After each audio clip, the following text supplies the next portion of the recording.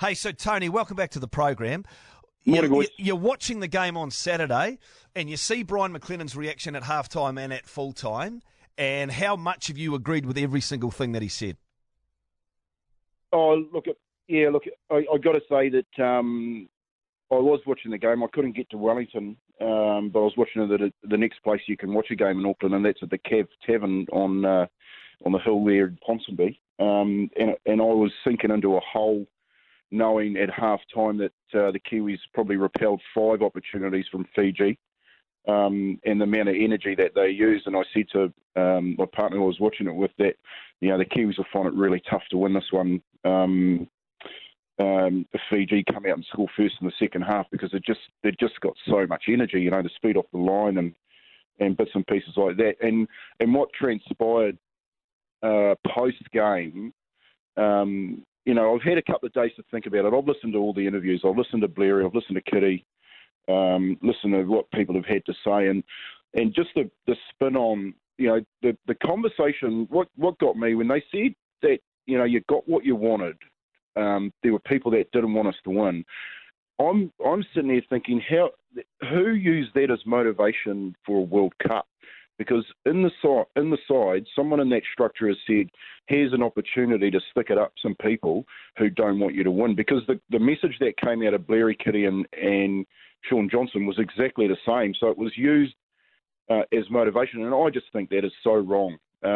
When they said, the fans needed to come out and support us, I think what they were meant to say was, where was the marketing in New Zealand that drove fans into the stadium from not only the World Cup organisers but from the NZRL? And that would be a question I'd be asking, because there was a sea of red in Hamilton, and there was no one in Wellington, and that's not the Kiwi team's fault. That's a marketing issue of driving punters in through the gate. So, the rhetoric that was coming out from those players and that coach, that was instilled before the tournament, and they got that part of it wrong. They should have never questioned the Kiwi supporter, because what they actually did was they basically said to me as a Kiwi person that played in their jersey that I didn't support them, and that is the furthest from the truth. Yeah.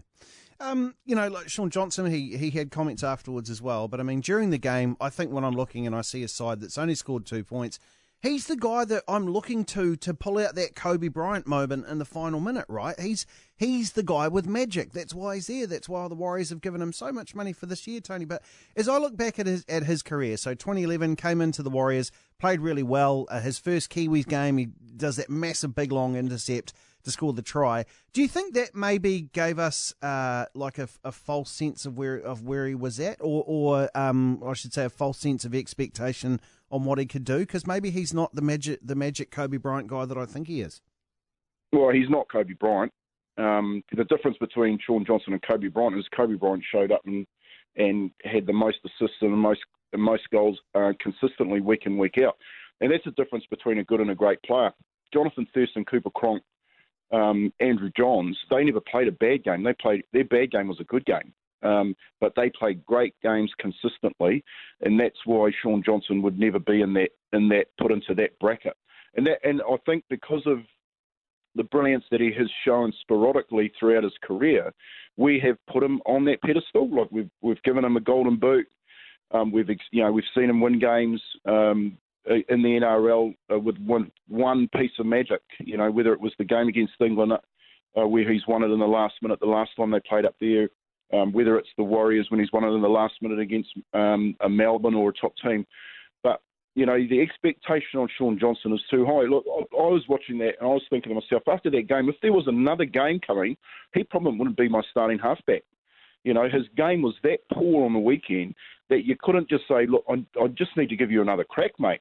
He had Cody Nikorima there that went with Brisbane through the finals. You'd probably say, look, I'm going to give this kid a crack, because I think what's manifest is that all the players think the same as we do, and they think that he's going to pull out the big play every game. And unfortunately, it's going to take a brave coach to say one day to Shaun Johnson, mate, you need to sit on the bench and sit this one out. Hey, Tony, can you build a case to retain David Kidwell as coach?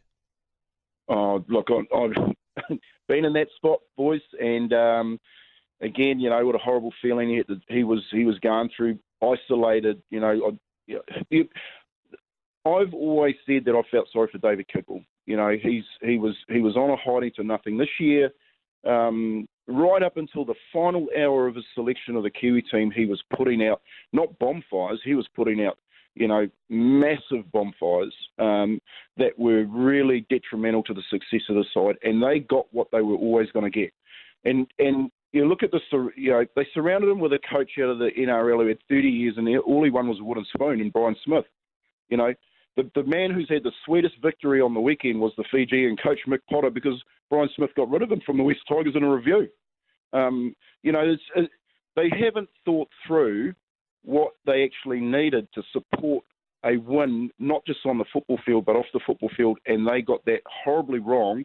And what you saw play out on Saturday night was a poor performance on the football field and a very, very poor performance where they're putting out a big fire at the moment off the football field. And it's not just David Kidwell, mate, that probably won't retain his position, but I'll be looking forward for him to go through that whole management structure. Yeah, Tony Kemp is here with us. So when that review comes out, what sort of thing happens in a review, and what is likely to be shown up, and what are we likely to hear about?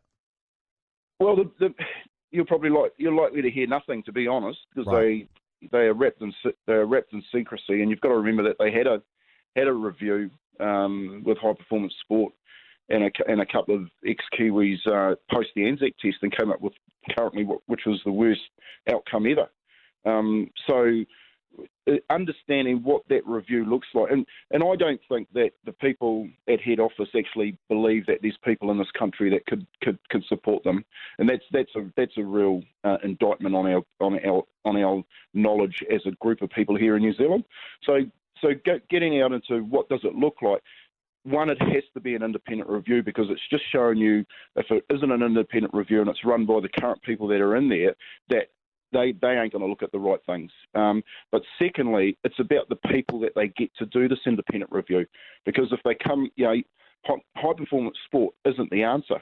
That's what I'm trying to say. It's people that have been there, that have taken them to the top, that know what to do to get the best out of the team.